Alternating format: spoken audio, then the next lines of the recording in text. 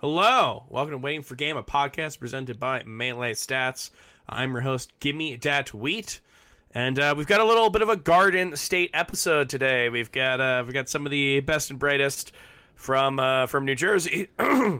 Sorry, that's the norovirus that's coming up. I guess we'll get to that in a second. But we got some of the best and brightest from New Jersey, past and present, to talk about the latest tournament that we just had. We just had Collision 2023 in Parsippany Troy Hills, which I believe Ipengu on our last episode lambasted as the boonies, and we got some New Jersey hate towards that. So maybe we'll ask our guests today how they feel about that. And I have one of the most well-spoken, the biggest lifting people in the scene. Of course, I'm talking about my good friend Amby Sinister. What's going on, Amby? What's up? I'm here to talk about New Jersey. Everyone, you're here in your new echo chamber.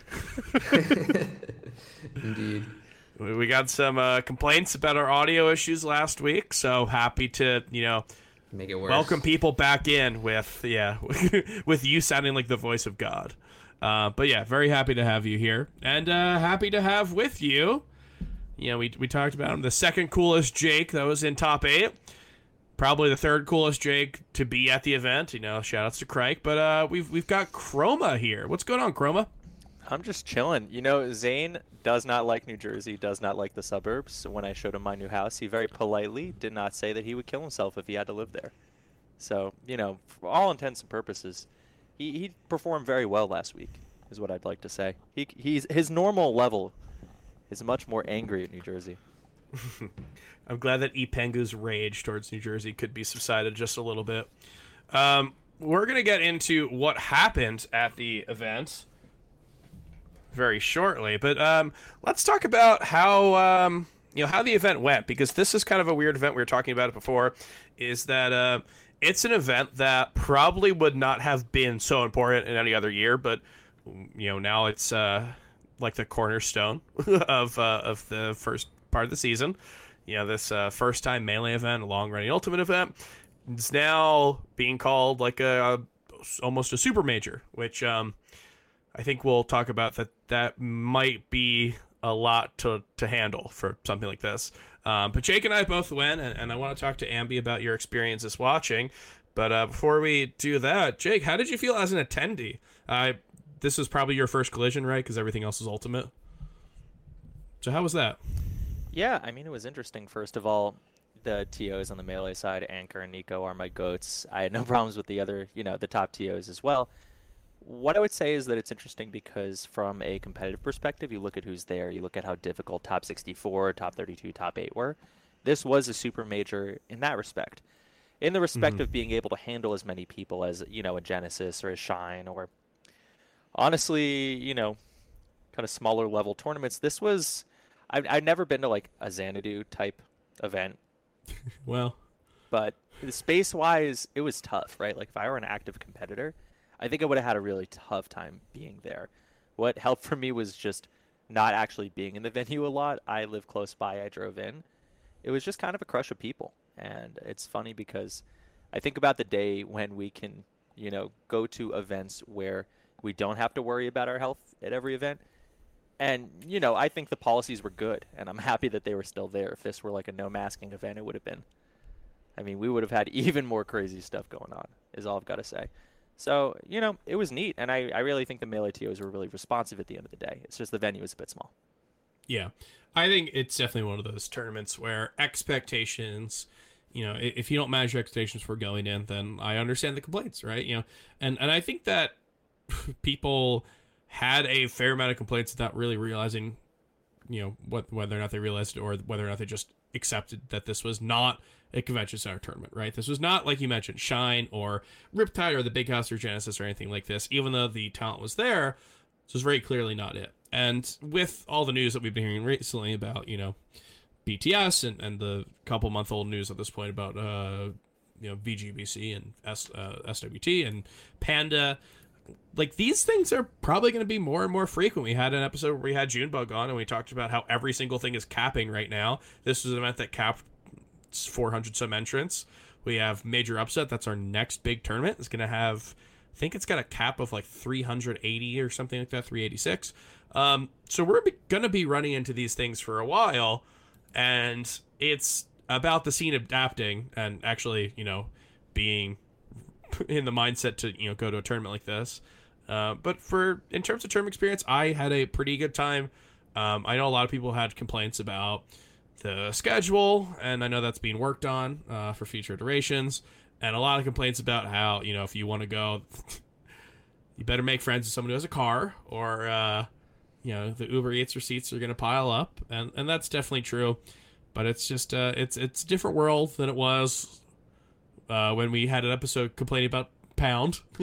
I think that the Melee landscape has differed a lot. So yeah, it's odd because I think that there are a lot of negatives that Collision had against it, but I have a hard time really keeping those and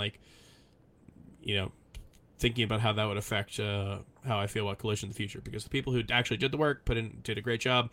Not to say that TOs of other events that have very cramped environments don't, but I have some faith in the future of this event. This is the first time they ran Melee. I don't know if there's any plans in the future of a new venue to accommodate both games. I don't know if there's something along those lines, or I don't particularly know, but I do have faith that makes me kind of pause before I take any of my criticism and really levy it hard against this tournament. And but you didn't go to this. I don't know if you got a chance to watch. Did you watch any at all this weekend? Oh yeah, I definitely did get a chance to watch it. I missed out on Friday because I was working, so I didn't get to watch giant Melee. Having a job flex. That's where we are. But yeah, no, I had a good time watching over the weekend. If I could make like a very, very quick analogy, I'll probably get more into this as we go on into the episode. But to me, this tournament felt a lot like a Fight Pit 5, right? Where it was I think there were a lot of complaints about the schedule and the venue, and it kind of felt like it was a regional which had the responsibility of being a national. And I think that's a very awkward spot to be, because it's Mango and Mewtwo King are here or whatever, right?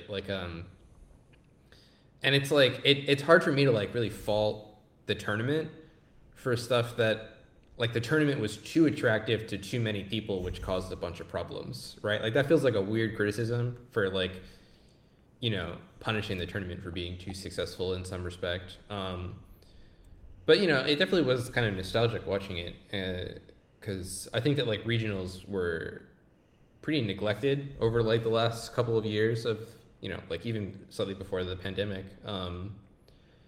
It seemed like a thing that not a lot of people really paid attention to, and not a lot of super top talent really went to any of them. Mm-hmm.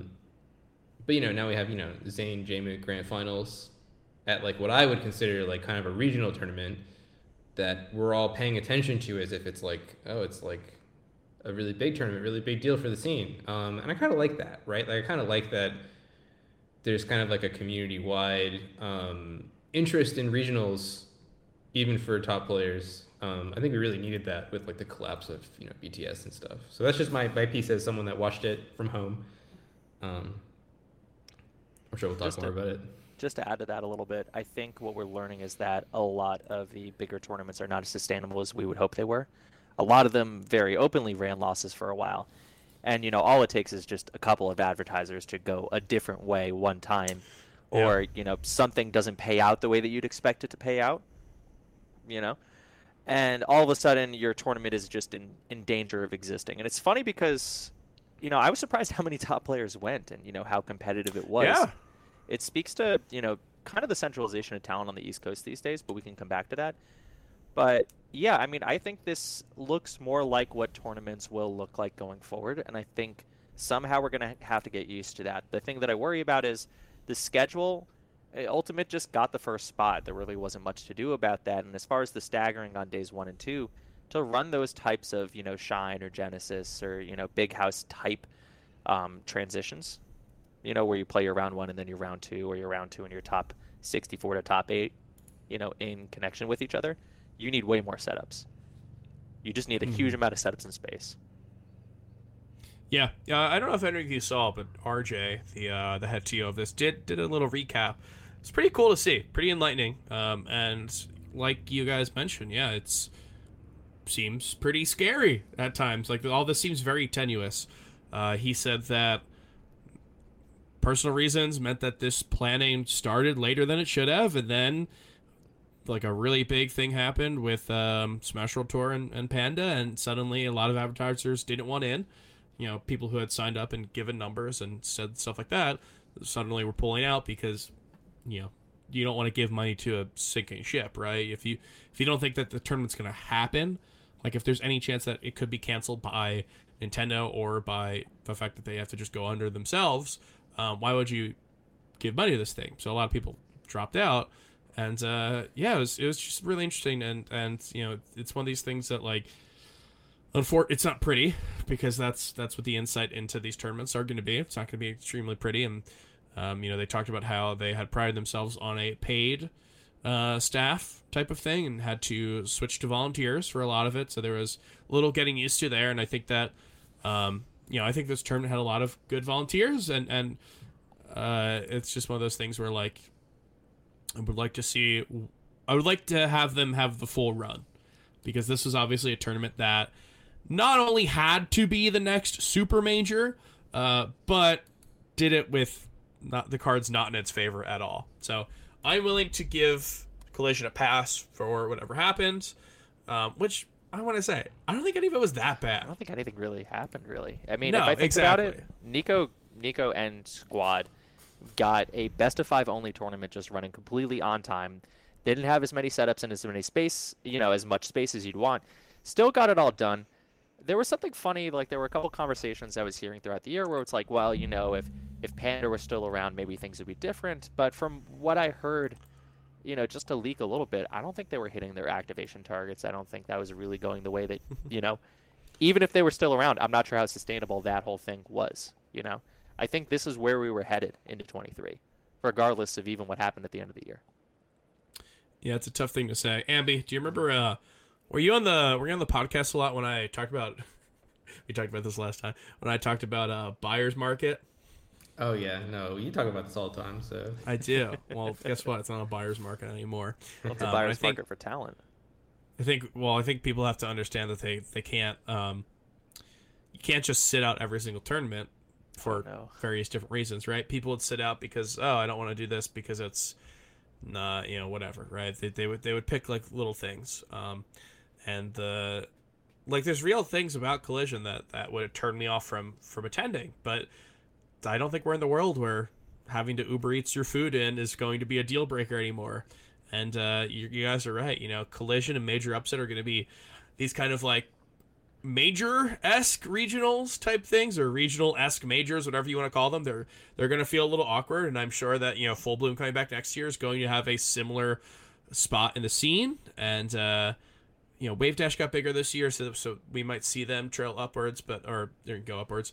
But yeah, it could be a very real possibility where we have like kind of anchor majors where you've got Genesis and Big House and, you know, maybe like Battle BC and Gommel and SmashCon and Riptide, like those things, to various degrees, I feel pretty confident will still exist in the iterations that we know them as. So maybe we start having the things that we used to do all the time, where it's like there are 2 tournaments a year and everyone goes to them, and then everyone goes to the regionals. So it's a sad thing to imagine, but you know, I think that we can't be, you know, beggars can't be choosers at this point.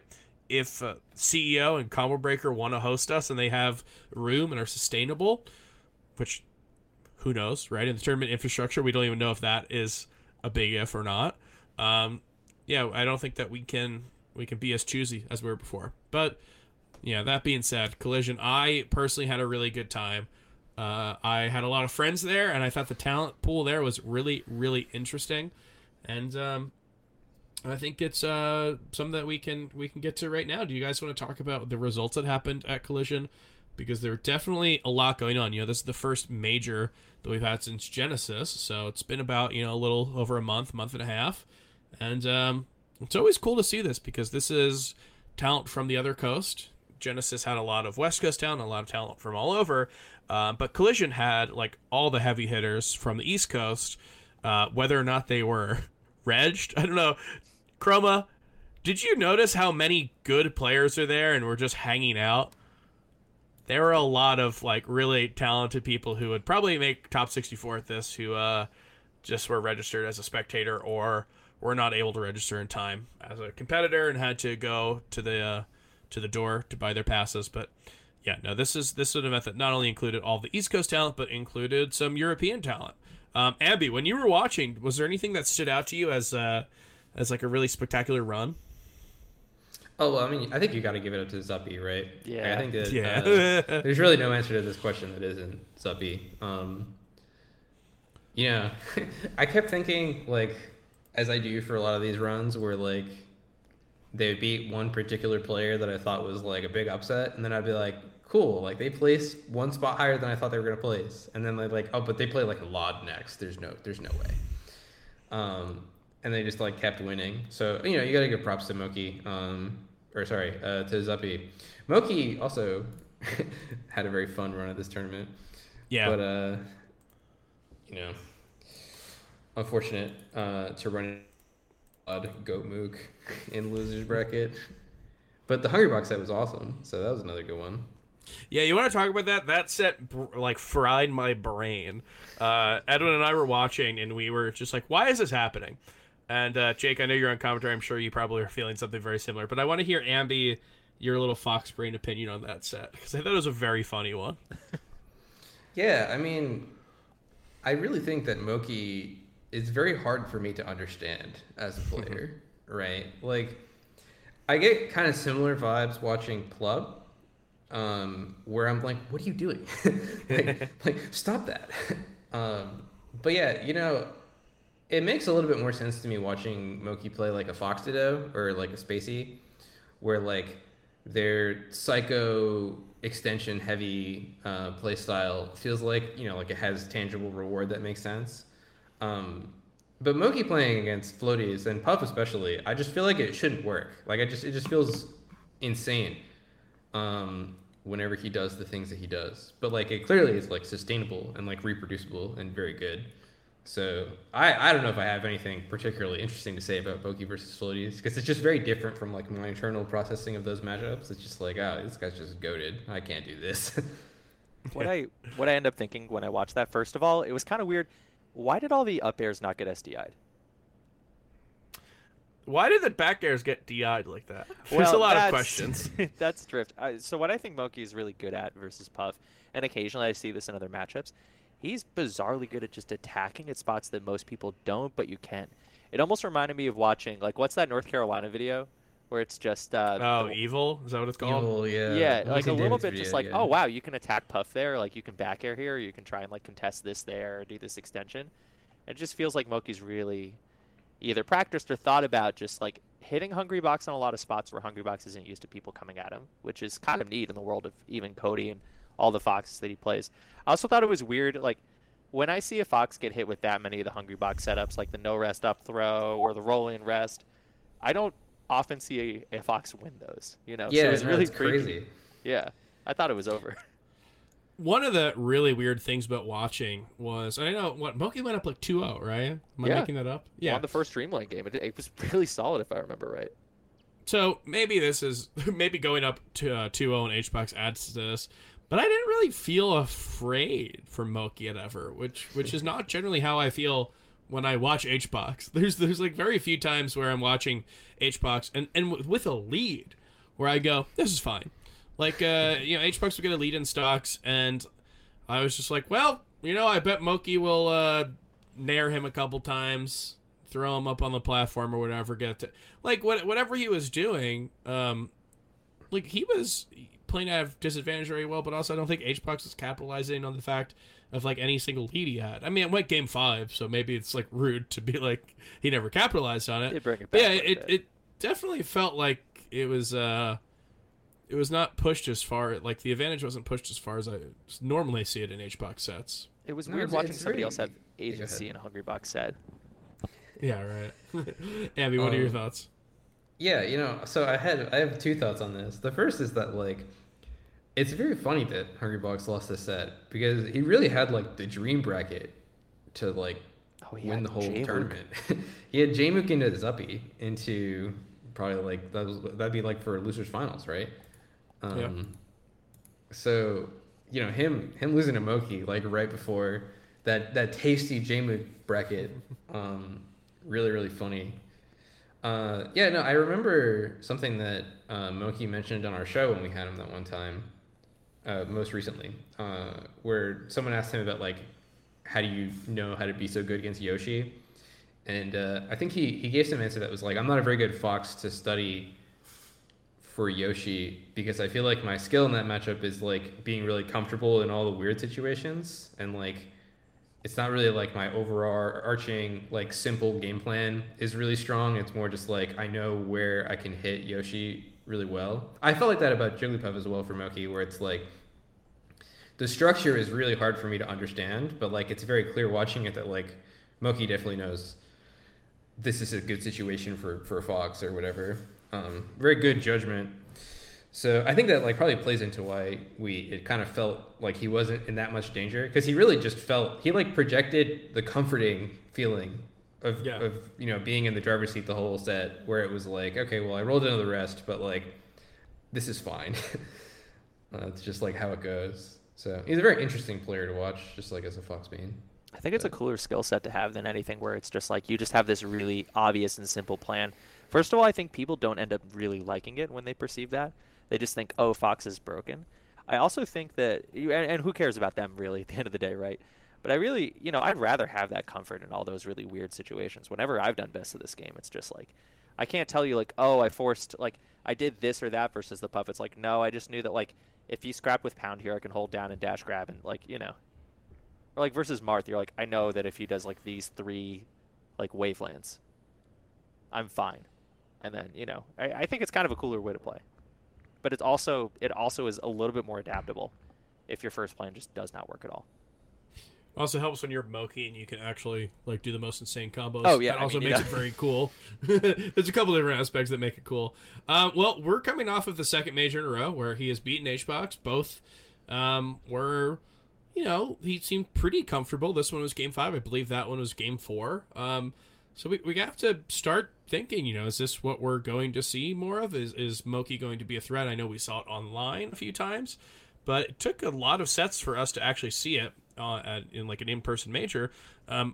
What do you guys think about HBox going forward? He's kind of an interesting little, case study because he's not really been succeeding necessarily, but he very well possibly has one of the most lopsided matchups in the top level against who could very well be the number 1 player in the world. So where do you guys view HBox right now? What do you think, Ambi? Yeah, I mean, I'm not that worried for HBox. I think it's wishful thinking to think that HBox will not succeed in Melee. I think it was a very fun period during quarantine when it appeared that he was not succeeding. But then you looked at his bank account, and it was like, oh, he's just playing a different game than the rest of us. Yeah, he always wins. His eyes on his paper.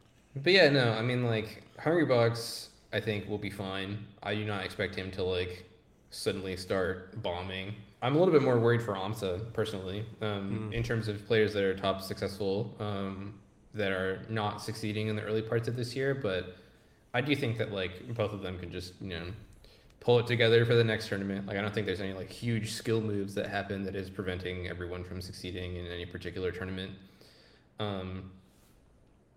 Yeah. So, I mean, we'll see, I guess. Well, yeah. Do you want to talk a little about Jmook's run? Speaking of, how the other people in the top 5 or whatever we want to call it are doing. We talked about how Moki ended up playing Jmook and losers. Something that we haven't seen in a little bit was a losers run of this caliber, and we were talking with Ipengu in our last podcast. He mentioned Leffen has never had a losers run major.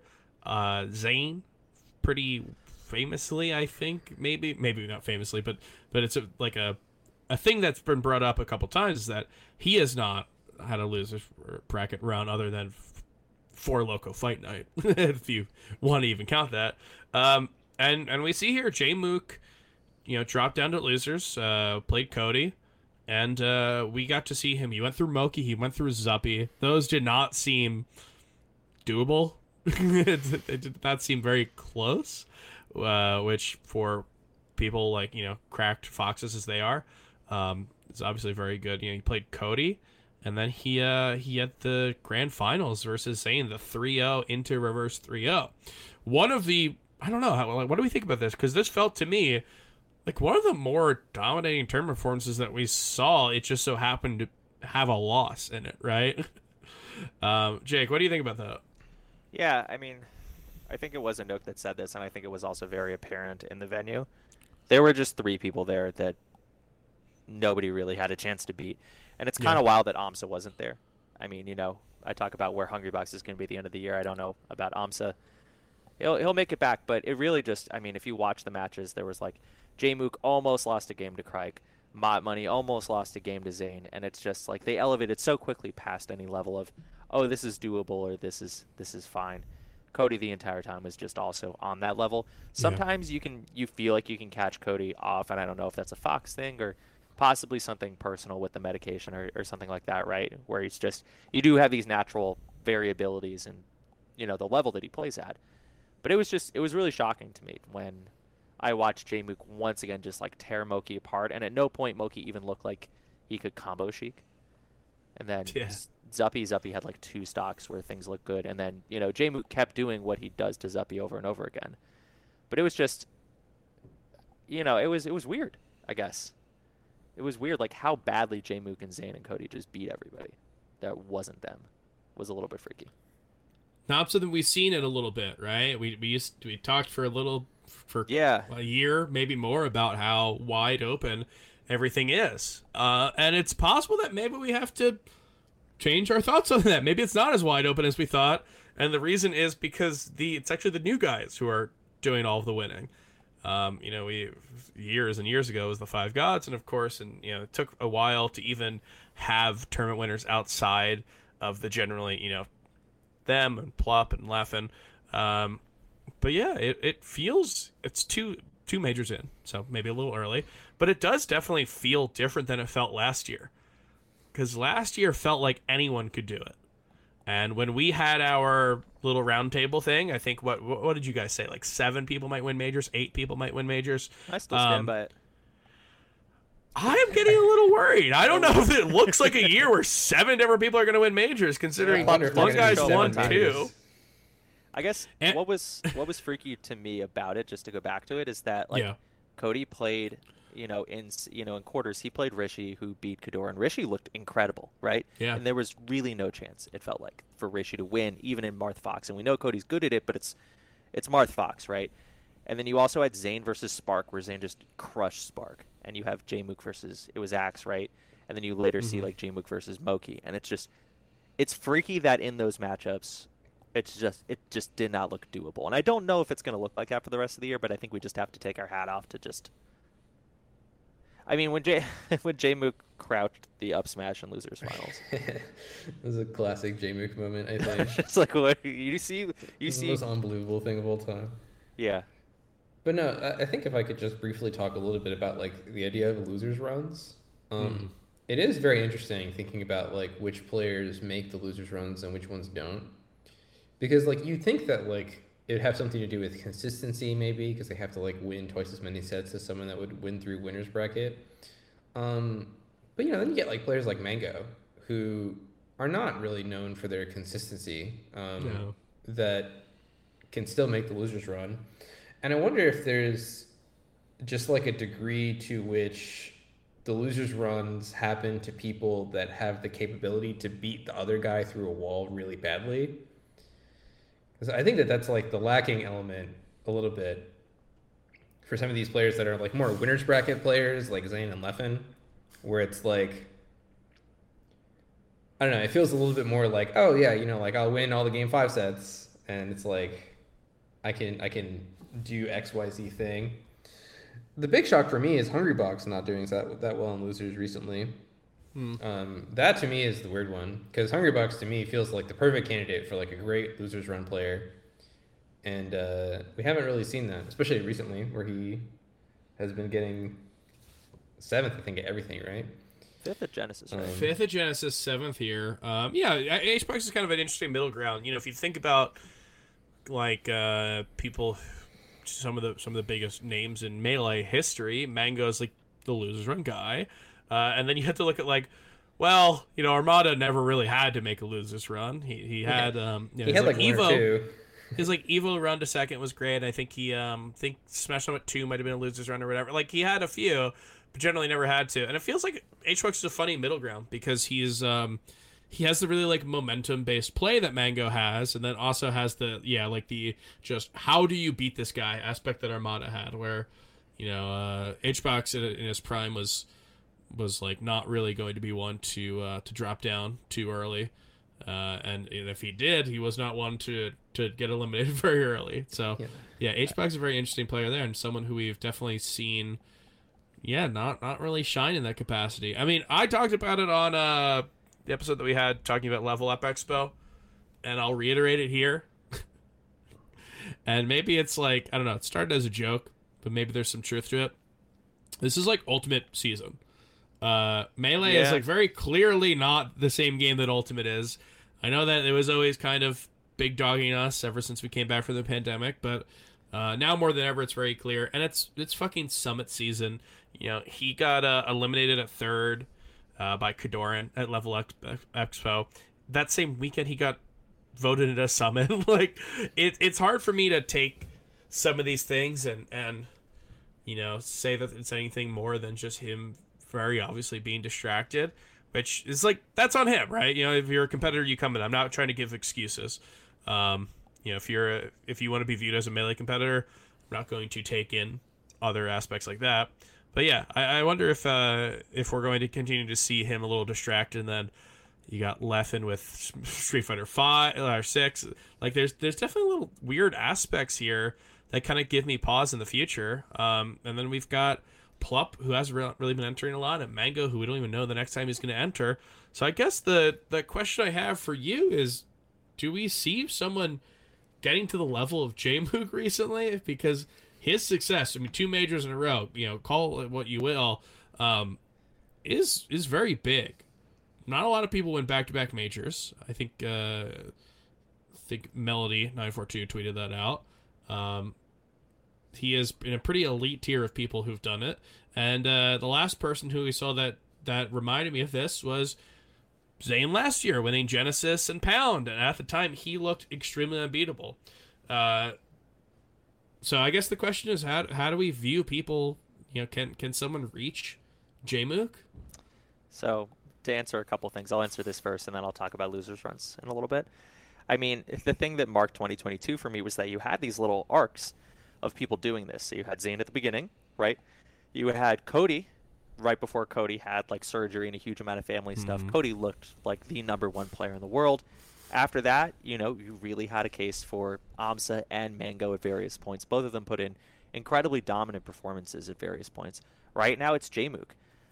So I really, you know, I think anybody can get there again. I think the dynamics are very interesting right now because Cody, Zane, and Jmook are grinding really, really hard. And if Plup and Leffen aren't, Hungrybox right now is noticeably, it's ult season for him. I noticed it in Collision. Most of the time he was just hanging out with Ultimate people, doing Ultimate stuff. Wearing his little blazer. Ultimate, but wearing the blazer, putting on the Cuban links, right? Like he's definitely in like its Summit season. I think people understand it's a bit of an off season. I will say though, given how much people are grinding, I actually thought Jmook was going to have trouble before Collision because Jmook was a little bit less grindy than the other two. He just looks incredible. So, you know, I'll never count anybody out. On losers runs, it's interesting. There was a stat that Blur always loved, which was the only player to win Super Smash Sundays in the time when it was round robin into 24-man bracket. The only person to do that without getting that first round bye for being first seed in the round robin pools and win was Westballs. And it was because Westballs was the only one out of them who could conceivably like be second or third seed and not be playing completely dog shit that day. Yeah. Like if some of them were getting second that day, it was just a bad day for them. For him, it was like he just screwed around. And so I think people with more variability in their play and then the ability to go on streaks, they will succeed a little bit more. Whereas somebody like Zane was really a victim of his own success, even with extremely difficult brackets. I think about LSI main bracket, where something like the last sets that he had played versus almost everybody he played had beaten him the time before, but he managed to win, at LSI. So I think in terms of losers runs that versus something else, I think Zane ends up just being that guy that day, right? Whereas Jmook and Cody are so close, I think any three of them could have won it from losers. Probably some of the most impressive losers runs of 22 was Cody. If I think about how many times he would lose to somebody and then storm all the way back, or like lose to Mango and then storm all the way back and lose to Mango. I think there are certain things that are predictors of making losers runs. One of them is having a really bad matchup versus somebody in the top. And I actually thought Jmook would lose to Hungrybox early at a tournament and then beat everybody else through losers and dodge Hungrybox on the way back. I thought that's how it was going to happen. Yeah, it's possible. I don't know. We might be seeing that. I mean, speaking about Cody losers runs, we just saw it at Genesis. He lost to Moki in probably winners quarters, I'd imagine, and ended up got second in the tournament. So this is we've definitely seen the resiliency of some of these players, even if it's not necessarily taking home the gold. And I mean, the question that I ask is, can anyone catch Jmook? And I think it's a pretty obvious yes. And then it's the two people who are in that tier. The better question is probably, can anyone else get into that tier?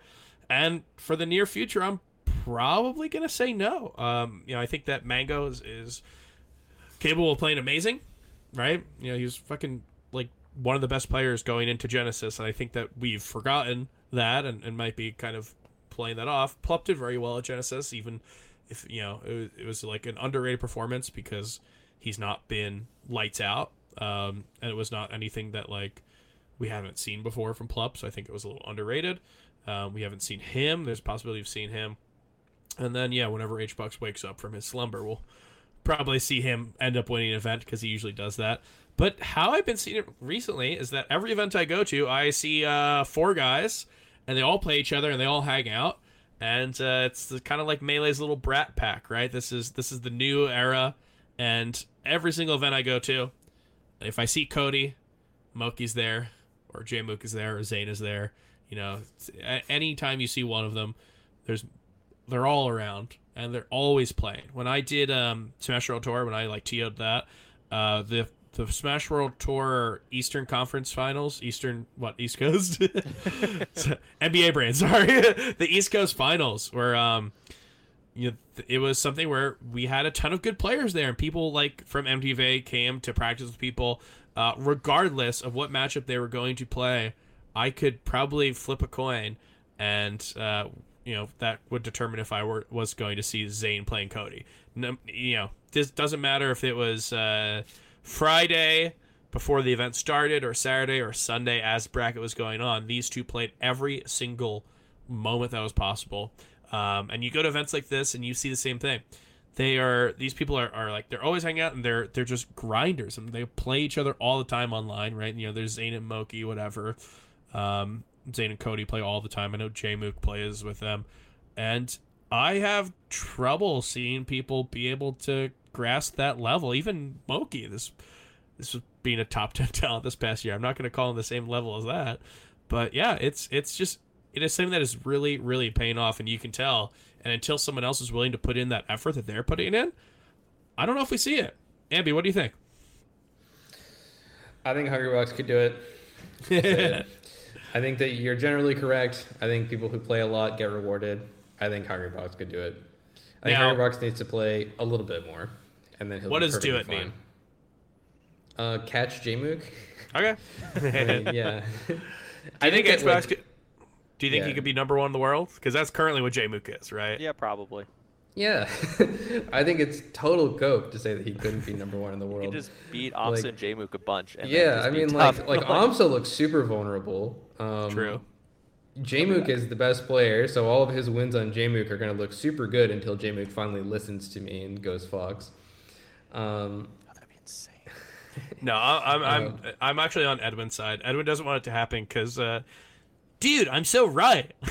I wanted to Why see doesn't everyone listen to me, I'm dude? gonna be insufferable when he finally does it. Going to be? I will say, What are you now? I'm already pretty insufferable about it, but if Jmook just got blackout drunk and went Fox and beat Hungrybox, he would be, as someone on Twitter said, the white boy of the year. True.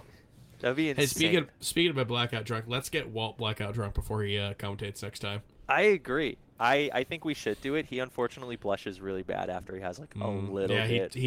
We went to the bar beforehand. He got water. Yeah, that was. We'll that get was him one good. day. Man, 4 hours. I mean, that was a block. My life a movie. Can anyone catch Jmook? I think the biggest thing is going to be somebody outside of the top players, because all the top players keep giving themselves horrible illnesses by hanging out all the time and invading diners. I don't know what they're up to. You can tell everyone what we did the night after top 8, like you and I, as opposed to everybody else.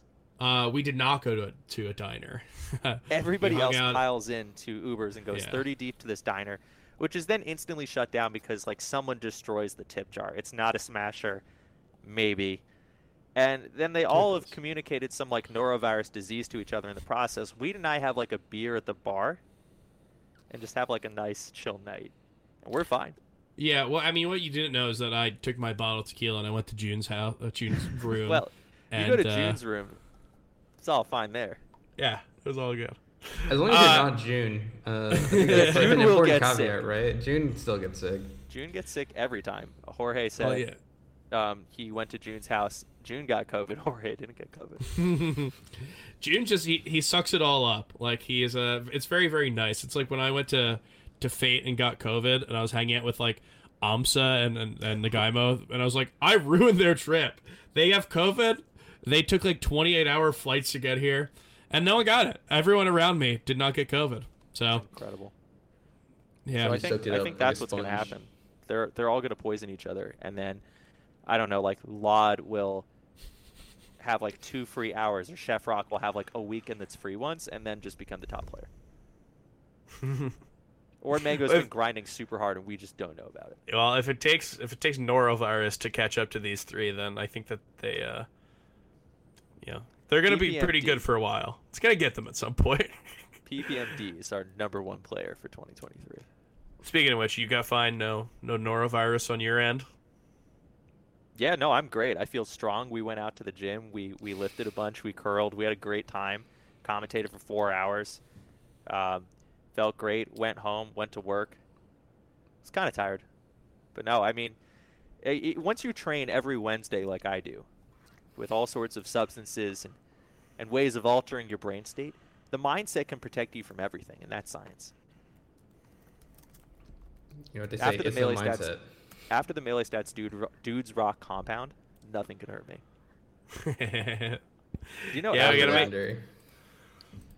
We got to get another round of that compound, or We do. or build one in Wyoming. I think My is the plan. bench went up like 25 pounds after that. It's got magical powers. That power rack in my basement. It was unreal down there. That's what they call a power rack. It gives you powers. So that's like really my tips for making sure you don't get sick.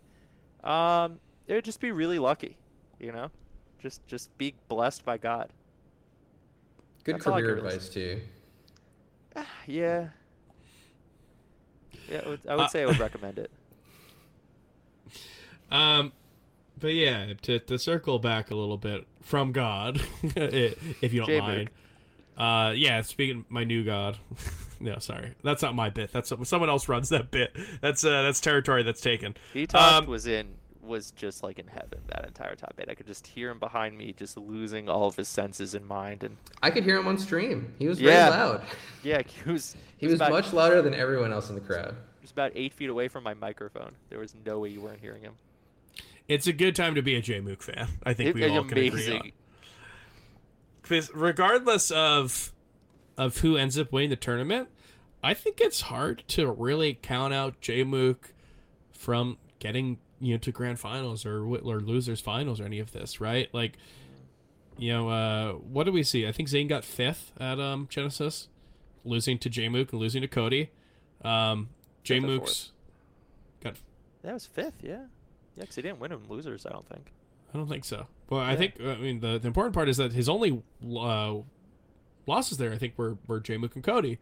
That's the true, other yeah. two people in this like new top 3 that we're talking about. What were Cody's losses? Cody lost to Mogi, the other person who I kind of mentioned, and lost to Jmook. Here he lost to Zane and Jmook. It's just like, it's a good time to be a fan of any of these people because whatever they're doing, it really feels hard to see them having a lot of trouble from like any interlopers. Regardless of that one Moki set, it's just like they all seem so tough, and it really seems like they can only beat each other until Hbox plays Jmook, I guess. Slug will be back. Yeah, I mean, I don't know. I do think that the sample size is a bit small. I think that Cody and Zane and Jmook looking like they can only lose to some people. To me, that feels very similar to being like, well, Amsa is going to lose to all these people now. Didn't you say that? No, I did not say that. Tried to gotcha you. No, you're gaslighting. Yeah, no, like I just feel like they don't look as vulnerable as the people that are losing. But I don't think that they're like immune to those same losses. Ambi, I don't think you get a core tenet of this podcast is overblowing stuff. Do you not remember when we Zane won Genesis and Pound and we were like, is this one of the best years of all time from a Melee player? Is Leffen going to... It's like Ashcon messaged me in like 20, I forget which, but he's like, Leffen's just going to get too good at the game. We're all going to get bored of it because no one's ever going to be able to beat Leffen. We do this every time, Yeah, I do feel that way about Jmook once he goes It's true, though, but they would be so beast if that were true. Well, yeah, he's gonna solve the game. I think the idea of everyone quitting seems... it's a good segue to a topic that we can talk about. But if there's anything that you guys want to talk about Jmook or like this tier of players or anything at Collision, feel free before we go on to our next topic. I think I should get credit for doing top 8 of a super major. That's all. Didn't you do Wave Dash? Don't think it was that super. No, I didn't actually do top 8 of Wave Dash. You didn't do top 8 of Wave Dash. Okay. I had to go home. This is your first super major then. Right, Wave Dash would have counted, and I would have gotten to commentate Jmook's first win of a super major. That's fair, I would have demanded the set ended as soon as the forfeit occurred. I tell you that much. Okay. Well, okay, how about this? Ashcon said we're all going to quit because Leffen's too good. I saw another friend of mine who made a point about how we're all going to quit. We generally don't get into Twitter discourse too much on this show. Oh. Or if we do, we're not very open about it. We were usually, are a little more on the down low. Tune into Foresight Fights while for we all Twitter subtweet. discourse. Yeah, that's why we work so well together. But I think it was just yesterday. This past week, Tafo tweets about how the scene is never really going to be in a very good spot because every single TO is going to end up quitting. It's only a certain time before everyone just gets fed up with the bullshit. And I think there's like a lot of interesting points here, and a lot of points that I agree with, and some that I disagree with. So let's pull the tweet up, and then we can basically just go on our feelings about it, go over our feelings, because I think that it has a lot of implications on the scene. Especially after all that we've seen recently regarding BTS and Panda and everything. Vamp more as I'm. Can we pull up tweets now? JD, pull up boobs. JD, do not pull up boobs. JD, pull up Lovitch and Silent Wolf combo videos, please. JD, you can do that. Just don't. JD, pull up Ambisinister versus Ben TMT bracket. It's a great set. It's a great set. So the Tafo tweet, this is from yesterday, and Tafo says, the scary part for the Smash scene is when most of the TOs start realizing they don't have to run events, and rightfully so. They will realize the stress, abuse, and burnout greatly outweigh the positives of helping the community. This will be the point for no return. Now, Jake, you've been in the scene a little bit longer than we have. You've been someone who is, I guess, working behind the scenes longer than we have. I want to get your opinion on this because, this definitely is something that there's kernels of truth to it. But I want your opinion on the sentiment that's set here. Yeah, I mean it's kind of true, but he probably shouldn't say it. I mean, this scene works off of incredible amounts of hopium and just love of the community, and we do know that this all exists because we don't pay people what they should make in an ideal world, right? I really think that probably the best thing to do with this sort of discourse, so to speak, is to just kind of engender a situation where we're a little bit more cognizant of making it more sustainable to reward the people who make this ecosystem possible.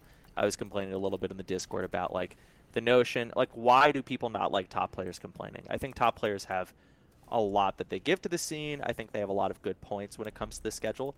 But I think what rubs some people the wrong way is it's like they have all these followers on social media, but more than that, they are paid to play the game. They have sponsorships, they have a stream, they have partnerships. Like they're really the only ones making any money off of this. And then it's like they're going to go yell at Nico, who does not make any money off of this, eats a lot of shit on a lot of different levels, right, to try and make all this happen.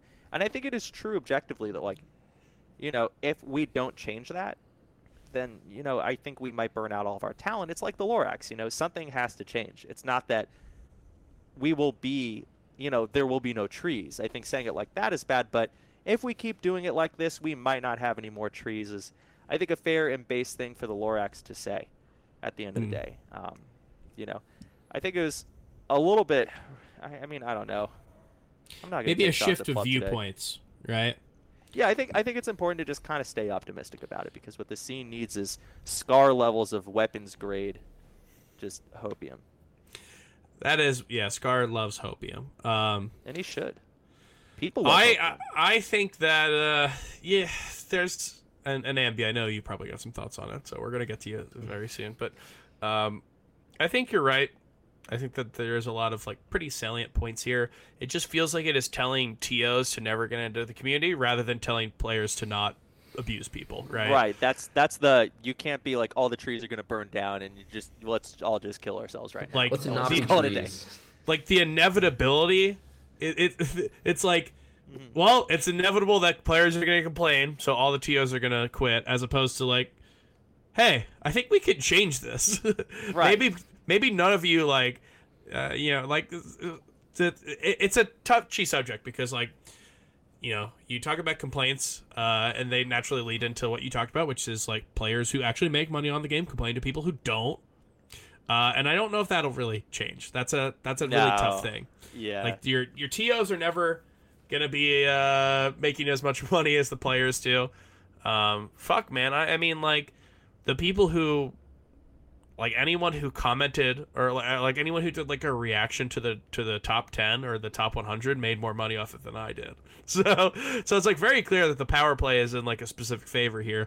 But yeah, I think that like the actionable things is that like the idea of stress, abuse, and burnout seem to be avoidable topics, right? And that's something that they will come with being a community figure, just because that's how our community runs. There's a beautiful thing about the community is that we can run everything without having to like, write a letter to Nintendo and have to be approved to do all that anymore. But there's having the ability to do that within your grasp does lead to a lot of stress as well. What do you think, Ambi? Yeah, I mean, I have a lot of thoughts on this particular topic, and you can feel free to cut me off at any point because I might just ramble. If we hit the hour mark, I'll cut you off. Yeah. Yeah. So one thing that I think is important to keep in mind is that we've all experienced this type of burnout, right? Like this is something that's very familiar to pretty much anyone who does any community-facing stuff in the community. Not just like we're a bunch of spectators that don't know what we're talking about. Like we've felt this burnout firsthand. So I feel like we can speak with a little bit of authority here. One thing that comes to mind for me is like YouTube comments for our videos. And if you like super abstract away the fact that like these top players have like huge followings and it's really annoying when they complain about your thing, if you make something in the community, and like, it goes semi-viral or whatever, you get a bunch of people that look at it, and like you look at the comments are usually people like positively engaging with your shit. Like, people like other people in the community. Like, it's a community full of people that like appreciate the work of other people, because like we all know that it's like emergent, that it's like this thing that like just people do because they feel like it's not like it's our jobs for the most part. And like, you can look at YouTube comments and find some deranged, nasty shit in there, right? Like, some of the most insane things I've ever read in the comments of our videos. But to me, I think that there's a certain degree to which focusing on the complaints is like this thing that is rewarded from like algorithmic social media platforms, right? Because the problem is, like, you know, some top player complains about the schedule and like says that you're doing a bad job, right? And like, you're gonna get that in your feed as a TO. Like, that's going to appear in front of you, and like, people will send it to you if it doesn't. They're not gonna send you like every top player that isn't complaining being like, I had a pretty good weekend. You know what I mean? Like, that's just like, that's not rewarded in like the war of social media attention, right? So I think one thing that is helpful to remember is that the majority of people are not abusive to other people in the community, right? And I think that's like important to keep in perspective, where like, yeah, sure, some people are entitled, some people are really annoying, but we do like each other. And like, you get pretty much any person in the community that like does this a lot, that's like around, is competing or TOing or whatever.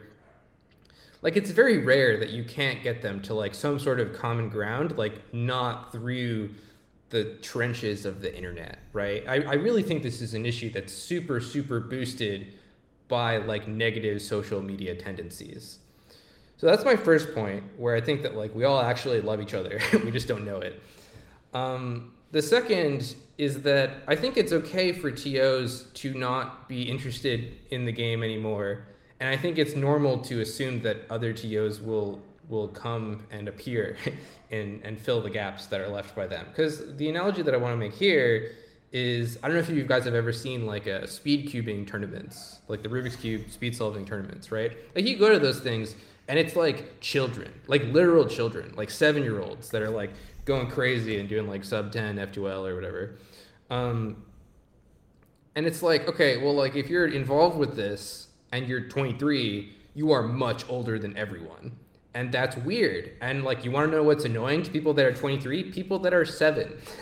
Good God. And I think it's very normal for like people to age out of communities that they are older than.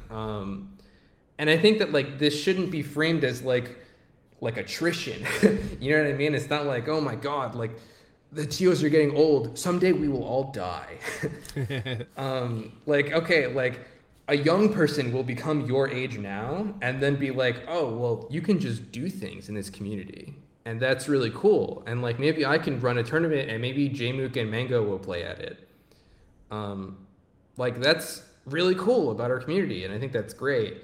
And I think if you don't want to TO anymore because like these gremlins in your mentions that are much younger than you and are super annoying or like too much and the reward isn't that high, like, that's great. Like, you had a great career. We all appreciated you. Please come to the tournament every now and then and say hello. Like, go off into your new hobby as an adult. Like, I think it's perfectly fine, right? Like, I think that it's not like cause for alarm that people want to do different things than Melee. Like, there's a big world out there with many things to do. So I will cut myself there. a lot of things. I think we're very blessed in that respect because, like, and I have a lot of respect for some of the people I meet in Ultimate. You know what I'm talking about. But, you know, at the end of the day, if that were, like, my scene or my game, I think it would really freak me out because a lot of the people are very, very young and I just don't relate to them in the same way. And my competitive drive to, you know, play this game for 3 or 4 hours a day is just not there right now at all, or even, like, my interest in competing.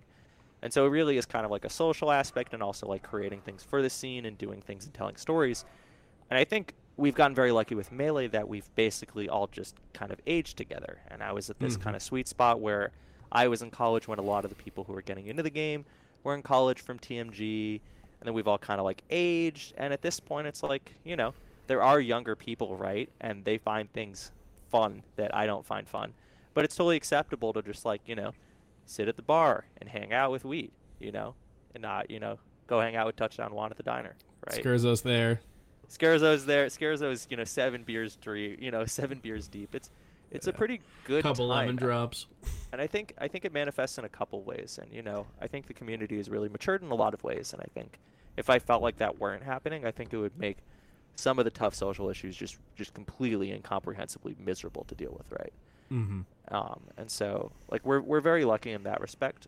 But yeah, I mean, I think it's fine to have on phases and off phases. I mean, Blur and Tafo are definitely on off phases right now, and I think that's fine. And if they want to come back in, that's good too. But they also ate a lot of shit for the scene, and we don't necessarily need to expect an on phase coming from them. I think that's one of the things. Right. It's interesting talking to TOs, especially regional TOs. I feel like this is a very prevalent thing. Is that you'll talk to someone and they kind of understand the kind of way that these things go. That there's like a finality to it in a sense. And a lot of this comes from colleges. I think a lot of the people who I talk to, who are known as TOs of their regional scene, are the TOs of their college scene, and then. What happens in college is, well, you tend to graduate. It could be like me, not. Hey. but you've got a very a set time period where you're like, okay, well, I'm a sophomore now, so I guess I'll be the president of this club for the next few years. But when I graduate, I won't be here, and people tend to make their mark and get successors. I know that this is a pretty common thing in a lot of areas, is that people will try to take a person another TO and give them the resources they need. So it's definitely something that exists. But if I could go back to your first point, Ambi, I've got a question for each of you. You talk about how because of social media, we're really rearing to go whenever there's negative complaints, because it's just naturally how it is. I guess we're, I don't know, what are we, fucking content creators, commentators, we're to describe figures. Sure. I don't know what we are, but we are public figures in the scene. We make things, and obviously we are subject to comments and criticisms. But one of the things that me personally has always affected me is it's not that the negative comments get boosted more, it's just that my dumbass brain will care about the one negative comment more than the 10 positive comments. So I don't even know if it's a social media thing, or if it's just social media has now given the opportunity to feed into this very it is a little bit of both thing. I think, right? It's both the social media platforms that we use, I think, really boost negativity. And I also think it's the way that we all engage with social media. That's a completely separate but also equally valid thing, where people being nasty to you is so much more memorable than people being grateful. But yeah, go ahead. Oh, sorry. No, I mean, I think you're right here, and I don't know why I'm interjecting the way I am. Sorry, but this is a thing that is demonstrated about humans, and it's something that actually always made sense to me, whether that's depressing or not.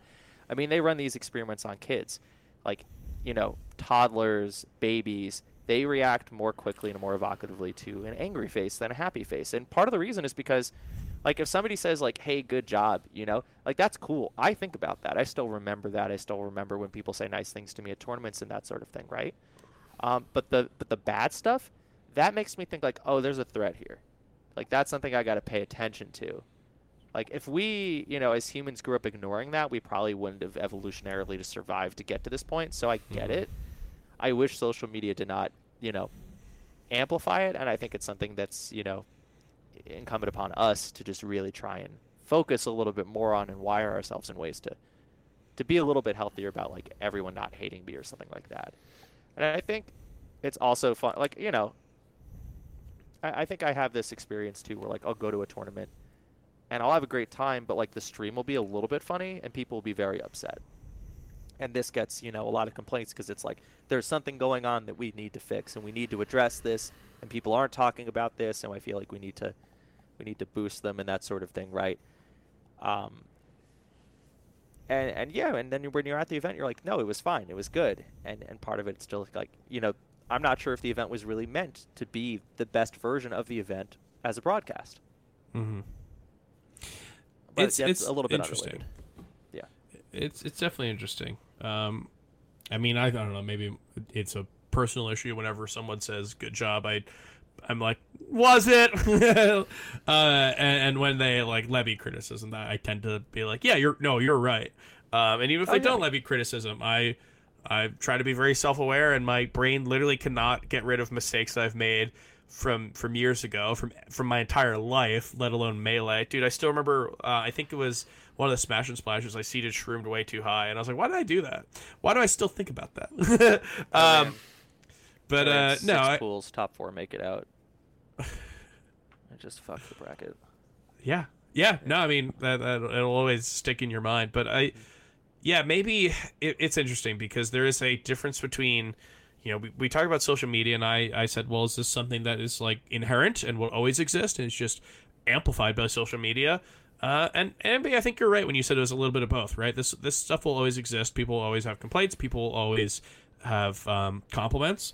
But if I think of all the work that I've done in the scene, keep in mind that, good amount of this work probably was in the pandemic. Maybe that affects it. But the compliments that I got all were in person, or the ones that I remember at least, I guess. And the criticism I got tends to all be online. I definitely think one of the aspects is that like it's so easy when you can hide behind your little username, or when you're not even talking to someone, even if you're someone who's notable, and these things will follow you. It's definitely easier to like tweet at an event and say this is the shittiest thing I've ever been to, because if you probably go up to the TO and say that, you might not actually feel that way once once your mouth opens to start saying that.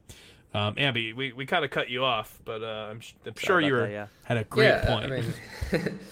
I mean, the thing that I think the way that I would describe this most saliently is that I really don't think we have a gratitude problem in Melee. I think that's the way this conversation is usually framed, because it's probably the way everybody feels. And I think that's true of not just TOs, right? Like, I think that's probably true of top players. I think that's true of us. I think that's true of like doing anything in the community will make you feel like no one cares, no one appreciates you. All you do is engage with all this awful stuff that people send you. And I do think it's a lot because of like what you're mentioning about like the human tendency to overfocus on criticism and nasty comments and like the filtration of all the positive stuff. I think what really needs to happen to like fix this problem is less that like we need to stop criticizing or what have you. I think the bigger problem is that we don't make people feel good enough when we compliment them, right? Like, I think that's the bigger issue. It's not really that like people don't like TOs enough. It's that like the TO doesn't feel appreciated enough that we like them. And that needs to be better communicated to them. And like, the same for top players. Like, it's so easy to be a top player, I think, and to lose and to like tweet like, I am sad that I lost, and to see like the 3 people that are like in every single thread that are like, you should die. You don't deserve to play this game. You should quit forever. I hate you. And like that guy just exists in your mind permanently, right? But like, you look at any player and like they have thousands of followers, they have all these fans, like, like everyone admires them except for like the 3 people that are like flaming them in every single post-loss tweet. And I really do think that the problem here is more that we need to make people feel that they are appreciated as much as they are, rather than like there's too much criticism in the community. I think that's a impossible problem to fix compared to the former one, which is like a lot more attractable to me personally. I don't know what you guys think about that though. Well, when I used to work retail, I had people come up to me because I was customer service, and I had people come up to me and they would very, very rarely give compliments. And then every time they would basically say like, yeah, I think about all the people who complain, and I think about how all the people don't give compliments, so they go out of their way to do so. And that's a thing that people don't tend to do. If you're happy and you're content, you don't like sing it to the masses. But if you're mad, you go like, this is bullshit. Can you believe that they did this to me? So yeah, I agree. And the issue to this is saying, well, you can't have any criticism, right? Because that's not how this works. If a tournament runs like shit, not that Collision did, this is the Collision episode, but if like a hypothetical tournament runs like shit, people are allowed to say it, because there's no way that we can succeed as a community if we have to grin and bear it and act like every single aspect of it's perfect. But you're right. I mean, there could be more positive stuff, and something that I think we're working towards is trying to make the criticism actually be actionable and something that we can work towards without having to dig through Twitter. I know people tend to get really annoyed when the way that you find out some top player has a criticism is by logging on to Twitter. Like, Seeing. and especially Yeah. like you If I could can't just super quickly, right? Like just to super quickly interject. There actually is like psych research on like this sort of thing, where like people always talk about like, oh well, criticism needs to be constructive. Constructive criticism is like a good thing. Constructive criticism will like help you or whatever. Like if you want people to perform in a specific way, it is like 4 times more effective to positively reinforce them. Like to point at something that they're doing well and being like, you need to be doing that more because it was good. And I think there's not enough of that. I think that's sort of what I'm trying to get at here, where it's not really that like, I think even if we made all of the criticism from all the top players like super actionable, right? Like, oh, it's all constructive criticism. None of it is flaming. It's all constructive criticism. It would still feel pretty bad, I think, for the TOs. Like they would get all of it. They would be like confronted with this list of things that they did incorrectly. And I think more what I'm trying to get across is that like, we need to make them feel like they're doing something well so that they'll do it more because it's appreciated, right? Mm-hmm. Like that is slightly different. There's like a little nuance there where the actionability is like good and it's important, but like criticism is almost the wrong word for what I think we should be aiming towards, like kind of as a community, where reinforcing people positively is something that is like very rarely like pushed forward in like the discourse, right? Like it's all about like, what did people not like? What did people complain about? And yeah, that's like an issue, Do we need shout out threads again? Wouldn't hurt, I think. Jake, you are in a Discord server. I don't think this is a leak to say. Yeah.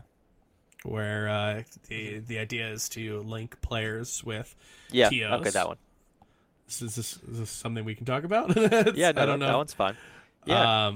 Yeah, I'm in it. So if someone said that it's being leaked, say it's from me. Why I'm in there. If you make shit, you get in. No one, you're like, hey, I created this. I get to be here. That's true. I thought making it was a mistake. I thought players would realize they had too much power.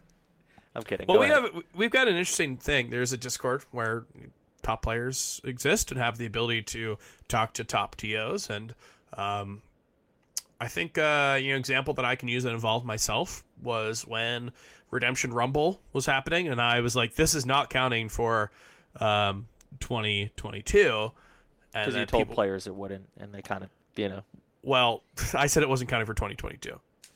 Okay. People were mad that it was not counting, like Reddit was mad. And then players were mad that it was counting for 2023, just like how Smash Camp does and whatever. Because they were told it wouldn't be counting at all, and that was kind of the way. I don't think that was what happened. I think that the actual it's not counting for 2022. I don't think that there was any. Sorry. Yeah, I mean, we're arguing the little thing here. But there was definitely some. You're right. There was lost in translation was the fact that players believed this wasn't counting at all. When the intent was that it was not counting for that year and would count for the next year. So when this was something that I tweeted out, I know Moki and I know Cody had some issues with it. And after a little adding, I have a couple tags. But yeah, we talked about this in the server and I was very happy with how it ended up. I think Moki even like tweeted that he was sorry that it even like came off like he was criticizing the top 100. It was just one of the experiences that I don't really get a lot in Melee, which is just like heated on Twitter and then take to the Discord. I think that Discord makes me like Moki a lot more because he's extremely reasonable in there. I think it's also good to kind of build that reflex for top players to just be like, hey, look, here are people that can fix this and will listen to you. Other than, and I mean, this is the issue because our top players are very popular, which is great. They have massive social media followings, which is, good, but eventually ends up being a form of very mild stochastic terrorism. when they phrase things a certain way towards a TO who has 800 followers and a day job and, you know, like a home that they don't want people to blow up. Yeah. And so it's a little bit like, you know, I think it's reasonable to complain and to, you know, bring things to light. But, you know, if you really do want things to change and just having a situation where people can listen to you, again, that's a reason that Twitter is a little bit rough for it. Because, like, I've seen, like, you know, there was a situation with a player that happened recently where they tweeted and said some pretty, like, not chill stuff, right? And through back channels, you figure out there's some sort of psychotic break going on. It still doesn't make it okay. And they're still going to ride the bench for a bit. There's going to be a ban. But probably the best thing to do is to, you know, get family involved, get this, you know, not necessarily off the internet to hide the bad things, but like someone is doing very badly right now. It is probably good to just like get them resources. And then a top player who said something that I think was very nice and positive brought a lot more attention to it in a way that like was very disjointed and then resulted in some like people being very reasonably mad at that player who was saying those things, right? But I think it made things a lot worse, and I don't think that was really the intention. So I'm always a favor of any form of communication like that. And what I think is good, the reason I bring up this Discord is because it was used this past weekend. It was used by, I don't know. I saw, well, I saw, left. Well, we don't need to blow up a spot, but yeah.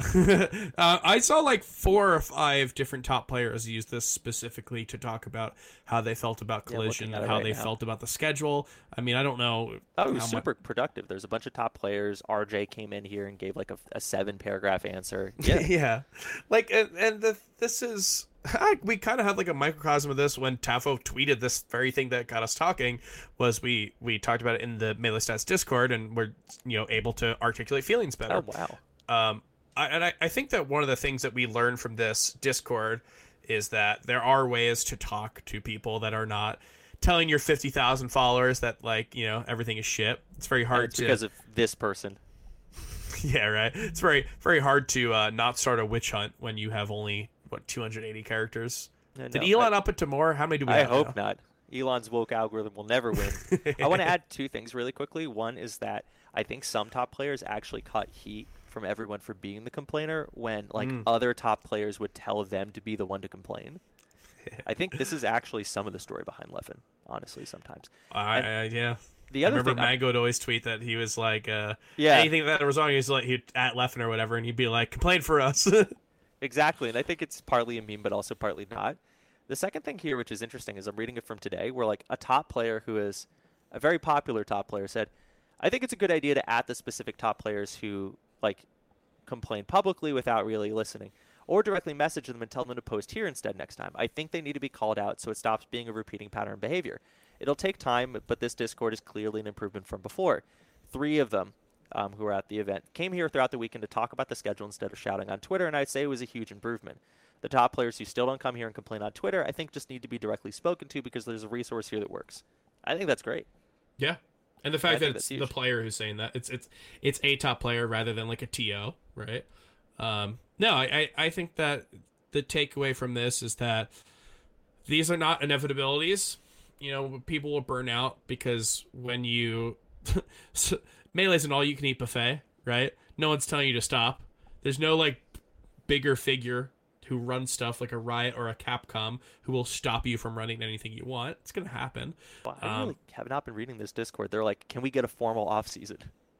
There's a lot going on. There's a lot going on here. Oh no, we're like actually on a pretty good pace to end this episode without, you know, like really going over. So watch what you say. I don't want to add anything extra in. Okay. But yeah, how I view this is that, you know, I think Tafo has a lot of good points, but the inevitability of all of this doesn't really need to exist, right? We don't need to act as if burnout and stress and abuse need to be parts of running anything, right? And it's always going to happen. You know, when you want to do something, people are going to be mad. So the people who make like AI videos making fun of you, it's always going to happen. But you kind of got to focus on the you have to focus on the the people who complain who you can actually have a conversation with. And I think that the top players are they're actually doing that in Melee at least. And I would suggest if you are in another game and you want to do this, I think that, it takes a little bit, and it takes some strong arming, and it takes some persistence to make sure people do it. But having conversations with these players, like, it's mutually beneficial.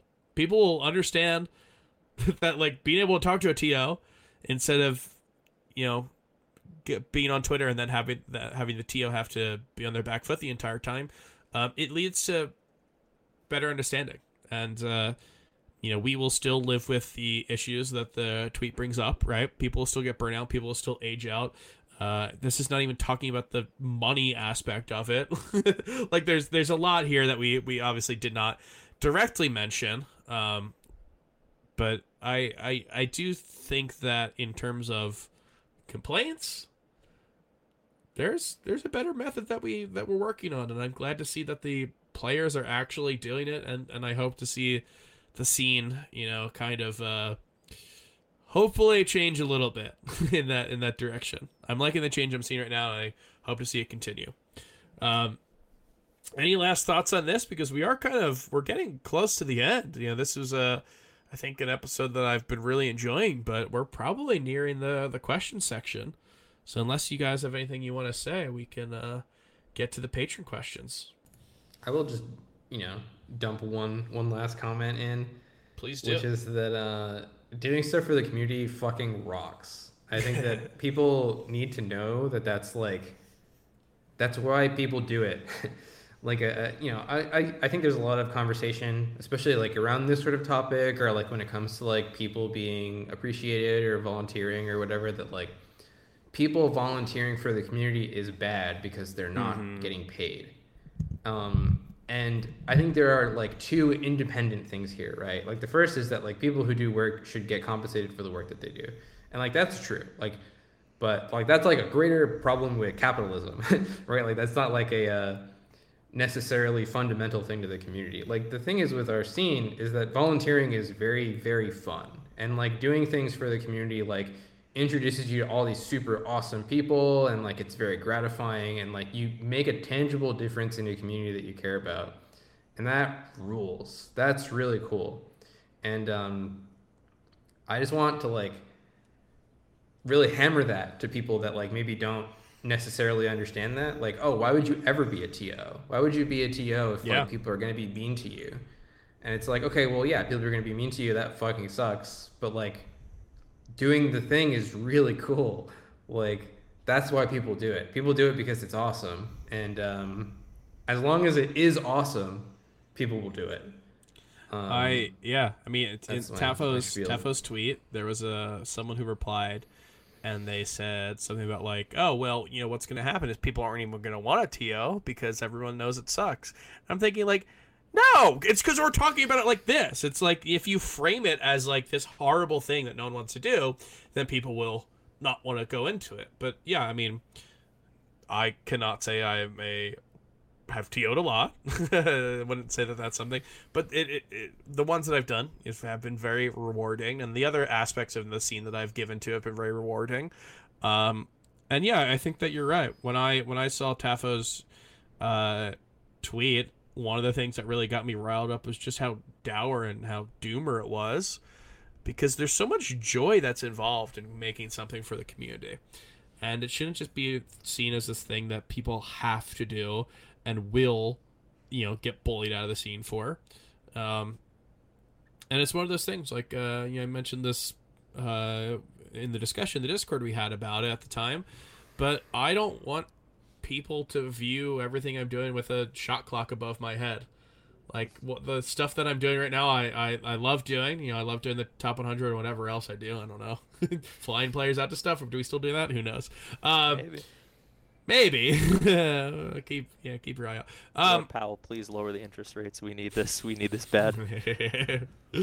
But I think that like we have talked about this so much in Melee Stats, where we will just be like, it was so awesome when this happened, right? If it's like our videos go out when feels so like a knot in my stomach, and then you like, it's such a weird feeling because it's so gratifying as well. And then when we have players at stuff, like honestly, some of the most like above the moon I've ever been is when we reach out to a player for the first time, and they're just like so giddy. Like there's all these things when you give to the community that make you feel really good. And this stuff is cool. I think you're right. And if we talk about TOing like it sucks, well, yeah, people are going to think it sucks. And obviously, maybe it's wrong to connect TOing to content creation or whatever. You know, there's very different things. But yeah, no, I agree. Pro-social behavior makes you happy. Yeah. Yep. Doing stuff rules. I mean, I saw somebody who was at the tournaments that I TO'd. Like, I think I TO'd their first tournament. I think I TO'd their first Arcadian. And they were here and they beat Bats and Foxy Grandpa and made top 32. And it's like, it rocks. That's dope. Yeah. It's just cool to see, right? It's such a, I mean, we talk about the community up all the time, right? We talk it up. There's a reason why we're still here. And it'd be nice if the reasons why we leave were minimized. But yeah, you're right. If we focus on the reasons why we're here as much as we focus on the reasons why we want to leave, maybe it'd be a little different overall. Yeah, it's like just run a pool. That shit rules. You know? Go do something. If you're listening to this and you think that's it makes you feel better about your life for sure. You know, you can point to something and say, "I did that." Good. It's rare these days. Speaking of doing something, we've got some questions for you. So we've got a question about doing a very specific thing, and this is from. Oh no. This is from I think we call him Question Superstar. This is Dreo. I know Seal's a content or a question superstar, but he got on our case about not giving him enough time to create a good question. So apologize. Apologize to Seal. We don't give him enough time. Well, yeah, and then we say that they write shitty questions. Hey, maybe we're the problem here. No, okay. Let's dial it back. Says Drio, question superstar, asks, which of the 5 gods would play the best on cocaine? Oh, well, I want to clarify here. This is so easy. Are we under the assumption that they don't... Oh, sorry, Envy, go ahead. I'm saying this is so easy. You better not mess this one up. I know. It's a very like, clear are answer. we under the assumption that they're not on cocaine right now? Assume that's not the case. Or assume that's the case, that they are not on cocaine. Touchdown one, instantly. Yeah. Not even a question.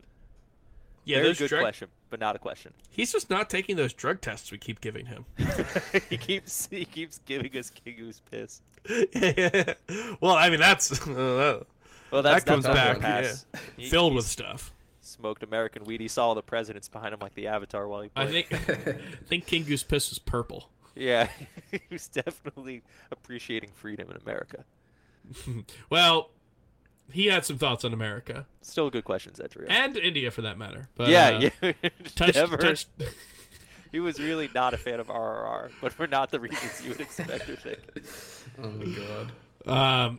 That is a great answer. Though I think touchdown one is it's definitely the answer that sounds the most correct. Even, hey, I like the idea of Mewtwo King on cocaine. What would that look like? All right, yeah. Well, let's hit it to the next question. Next question. I got one here from Algebra 123230, which I'm sure will be a big hit. So, what about crypto-funded tournaments? Is that a yes? Is that a no? What's your perspective? Oh, it really depends on what the ask is. If they understand that we think that they are idiots and suckers and we will take their money and spend it on drugs, yeah, all right. And, maybe they think they're smarter than me and they'll get some people into crypto. I don't know. I mean, This is a good question. That's a good question. I mean, I don't know. We're doing this. We had Fresh Cuts, which I had understood was an adult circumcision thing, but I think it's an NFT marketplace, isn't it? Right? And a bunch of people complained right afterwards and said, hey, these guys are stealing all my stuff. They're taking all my clips and just uploading them to their thing and doing this. Like, we're already there, I think, and I've answered this somewhat before. The reason I think it's okay is because we as a community are very, very skeptical of this sort of thing. And sure. I know Tafo and I disagree on this, right? I am not a crypto maximalist. I really am not. But, yeah, I mean, the prospect of it's your money, boss, is something that I think is okay, and I think we should draft Ultimate Smashers. I've been saying this a lot. Why not? Yeah.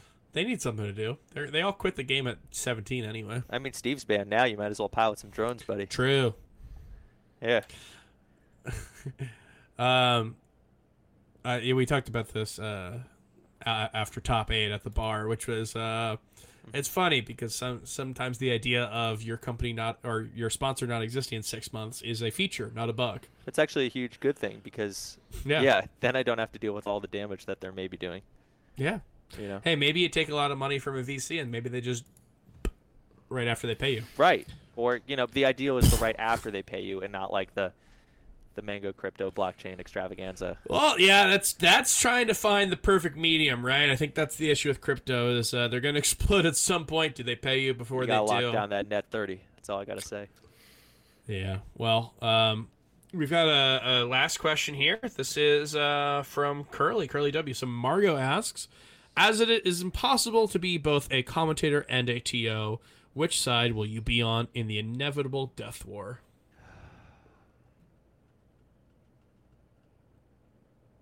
It's commentator. I don't want it to be, but at this point, I've done more commentary than I've TO'd, especially recently. Yeah. If it sweetens the deal, I think I'm also team commentary. I think I'm team commentary because I get to fight with Jorge. I could not shoot Jorge. I couldn't do it. I couldn't shoot Jack. I could shoot Mikey because he's robbed me many times. The vote was very unfair on four-side fights, and I think that's no good. And I think it'd be fun to try and lace Walt with drugs. I've been trying to do that a bunch, and I don't know which side Dark Gen X lies on, or Touchdown Juan. So those are two I wonder powerful enemies. If there's a player aspect to this, or if it's binary commentator or TO. Commentary or TO, yeah. Because this Players are like a mercenary group. I think you should always root against the commentators, because if you're only a commentator, unless you're like really like encapsulating the scene and telling stories and doing things that are really important, right? Or creating content that helps people. Like, what are we really doing, right? Like, we are, as John Boyce said, Keynesian fools doing make work while people compete or, actually build things in front of us. Though I will say, Stude's on our side, which Zedro pointed out, so we're winning. Ooh, that's going to be tough. Yeah. Yeah. Well, I will say, after recent news about BTS collapsing, you look at what the TOs say and you look at what the commentators say, I think I'm going TOs on that side. I saw a lot of, I really thought I would commentate this while people lost their jobs. Every single person, and I love them, but I shoot them for this. Every single person who saw BTS fail and say, the worst part about this is that I did not get to commentate Summit because I was next up, baby. I was next up. I was next up the whole time. Kidnapping the executive producer's dog. You think you can beat that? You think you were going to Smash Summit 15? Not a chance. What was that? I didn't hear anything. Nah. All right. Where were we talking about? Baseball or something? Well, I think we're talking about a similar subject. Baseball has grass, and we're talking about does it these days? We're talking about our famously unnamed segment known to the fans as Touching Grass. Now, I was watching Top 8 with Seal, and Seal was like telling me, it was right when Junebug said multifaceted. He's like, he said it! So I guess it's the touching grass word. So, we are multifaceted human beings capable of having various interests. So touching grass is where we talk about something that's been going on in our lives that is not Melee related. And I will go first. I mentioned this to Chroma this past weekend, but it is Hater Central in the NBA. I'm a hater. I am an NBA fan. Let's go. There's Flame Wars. Dude, I was on NBA Reddit. I commented. I haven't commented on Reddit forever. I got in on it. It was so fun. There's a couple MVP candidates. One who's was presumed to be the runaway favorite, who is kind of getting destroyed on defense, and his team's been losing. And there's another who has been perennial runner-up, who has been doing a little better, and his team's been winning. And there's been a lot of posting from people who don't have any skin in the game just to make people mad. So I love that. But maybe I use for Touching Grass this time, I use a little more of a positive thing. So this past week, I went to to Quizzo for the first time in forever. The bar trivia. I used to go all the time, like 2019, 2018, pre-pandemic stuff, and just kind of fell out of it, because of a global pandemic, and took a while to get back into it. But my friend hit me up, and he got a little group together, so we went to do bar trivia. We were in third place the entire time, which is not bad for a first time experience. I think I answered all the questions and not my friends. And then we overthought it. We bet 0 for the last one because we'd assumed that the last question was really hard, and we got it right and everyone else got it right. So we did not take home anything. Also, I will say they were wrong. They said a lot of wrong things. They said the first submarine was invented in the late 1880s. That's not true. Yeah, it was they said that Ireland was the first country to legalize gay marriage. That's not true. That sounds actually almost exactly wrong. So I lost. Okay, you could say I lost, but come on. How am I supposed to win when they just fake answers? So that's my. Sorry, I said it was very positive, and then I just started to get very mad. Maybe I had more fun being a hater on NBA Reddit. Joel Embiid, 36 points and 18 rebounds, along with 4 blocks tonight. Also, one of the worst passes I've ever seen, but we take home the dub. What about you, Abby? What's been going on your end? Yeah. So, having moved to this apartment with almost no furniture, there's no car. There's a very limited number of things I can be doing in my day to day. Yeah, we're talking in the pre-show about my ideal male living space, which is rules. Just a completely empty ass room and an LTEC DDR pad, which I've been playing on fucking nonstop for the past week. I don't have a bar, so I'm playing no bar. Dude's rock. Yeah, no. So I've been grinding the Life 4 DDR ranking requirements, which don't make any sense if you use ITG Mania because you have the ITG Life Bar and not the DDR Life Bar, which is way harder, and there's different timing windows. But yeah, I've been enjoying playing no bar because I don't normally play that way, and it's a lot more stressful on the human body. It feels a lot more like doing a weird agility ladder exercise rather than gripping the bar and wiggling around like a madman. So I've been enjoying that. I feel really motivated to improve at DDR relative to other games recently because my workplace actually has a DDR cabinet, and I'm determined to destroy every score on that cabinet. Yeah, so that's what I've been doing. I've been working on getting better at DDR. Nice. Love to hear it. What about you, Chroma? Yeah, I mean, I had the actualization of a dream. I hit 225 on bench. That was pretty big for me. And then I got kind of tired, so I'm taking a bit of a deload week. Fixing up my house, which is always an interesting exploration into what people think constitute fixes and how many different weird electrical boxes I can find in my walls or, under my carpets. So really learning a lot, and just, my God, is the state of housing in America just fucked. And then outside of that, I guess, which is interesting, is that there's a bit of a banking crisis, which is, occupying quite a bit of my time lately, but is very interesting to say the least. And I see a lot of Smashers having thoughts on them, some of them very interesting, and some of them, just, I guess, missing some of the context. But it's cool watching people, I guess, grapple with that. And, yeah. Outside of that, I had a cat play date with Jack Silla's cat Puzzle, who is 17. And my cat, who is 9. Wow, how did that go? There was on screens. They both really weren't looking at each other. But Puzzle looks like a very nice little lady. Very cute, very cute. And of course, Four Side Fights is tomorrow. We were writing questions for it. Hey. Plug.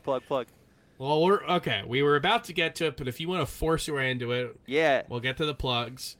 Jake, thank you so much. You've been such a great guest. If people want to follow you, where can they do so? All right, so I am on Twitter these days. It's Chrome09, and just kind of guess how you spell that. I guess it's under my name, but I like just go wild with it. I've got there's audio listeners. got like 200 followers or something like that now. It was actually kind of neat doing top 8 and seeing like everyone else I was with had like a K next to their name, and I'm just chilling here. Four-side fights is tomorrow. We are on the Melee on Me thing. We have Salt, Wills, Flambeau. It was supposed to be the Bemi episode. And then we also have Afghans, who I didn't really know very much about, and I'm learning more about this week. And I've got some questions planned. So, just to be clear. Yeah. You're plugging. The Melee It On Me thing is Melee It On Me Twitch. It Melee It On Me Twitch. Yeah, you know. Twitch.tv/Melee It On Me. Thing you stream on, you know. That's not a big deal. You're going to find it. And it's going to be on YouTube later. You know, I appreciate when people watch the VODs. But, you know, give the YouTube videos some love. They're put together very well by JD. And Four-Side Fights, if people want to find that on Twitter, where can they do so? I think it is indeed just go to my Twitter. You know, I'm gonna. It's Four-Side Fights. It is indeed Four-Side. I would like you to say it, but it is just Four-Side Fights. Four-Side Fights. But you know, let's get real. You know, there's a lot of propaganda about Mikey supposedly winning some episodes, and I think if you do a good job counting only the legal votes and the legal points, then you'll come to a different answer. Well, I've got a kindred. Mikey's a kindred spirit because back when we used to do game shows on this show. I think we could still do the Edward Buddy Stock Exchange. I think that's still a thing. Yeah. I definitely won more than I think made sense. So I'm with Mikey on this one. That's fair. I think that's fine. And, you know, speaking of the Edwin Buddy Stock Exchange, if you want to watch any of our old episodes that feature it, you can do so on the Melee Stats Archive on YouTube. Over on our main channel, Melee Stats, that's where you're going to find our longer form videos. If you want to watch these episodes live, twitch.tv/Melee Stats. Twitter, we're Melee Stats Pod. That's where you're going to find all of our results posting and links to our other stuff. MeleeStats.co, we put out articles about Monday Morning Marth, about what happened that past week, and then When's Melee, about what Melee is happening this coming weekend.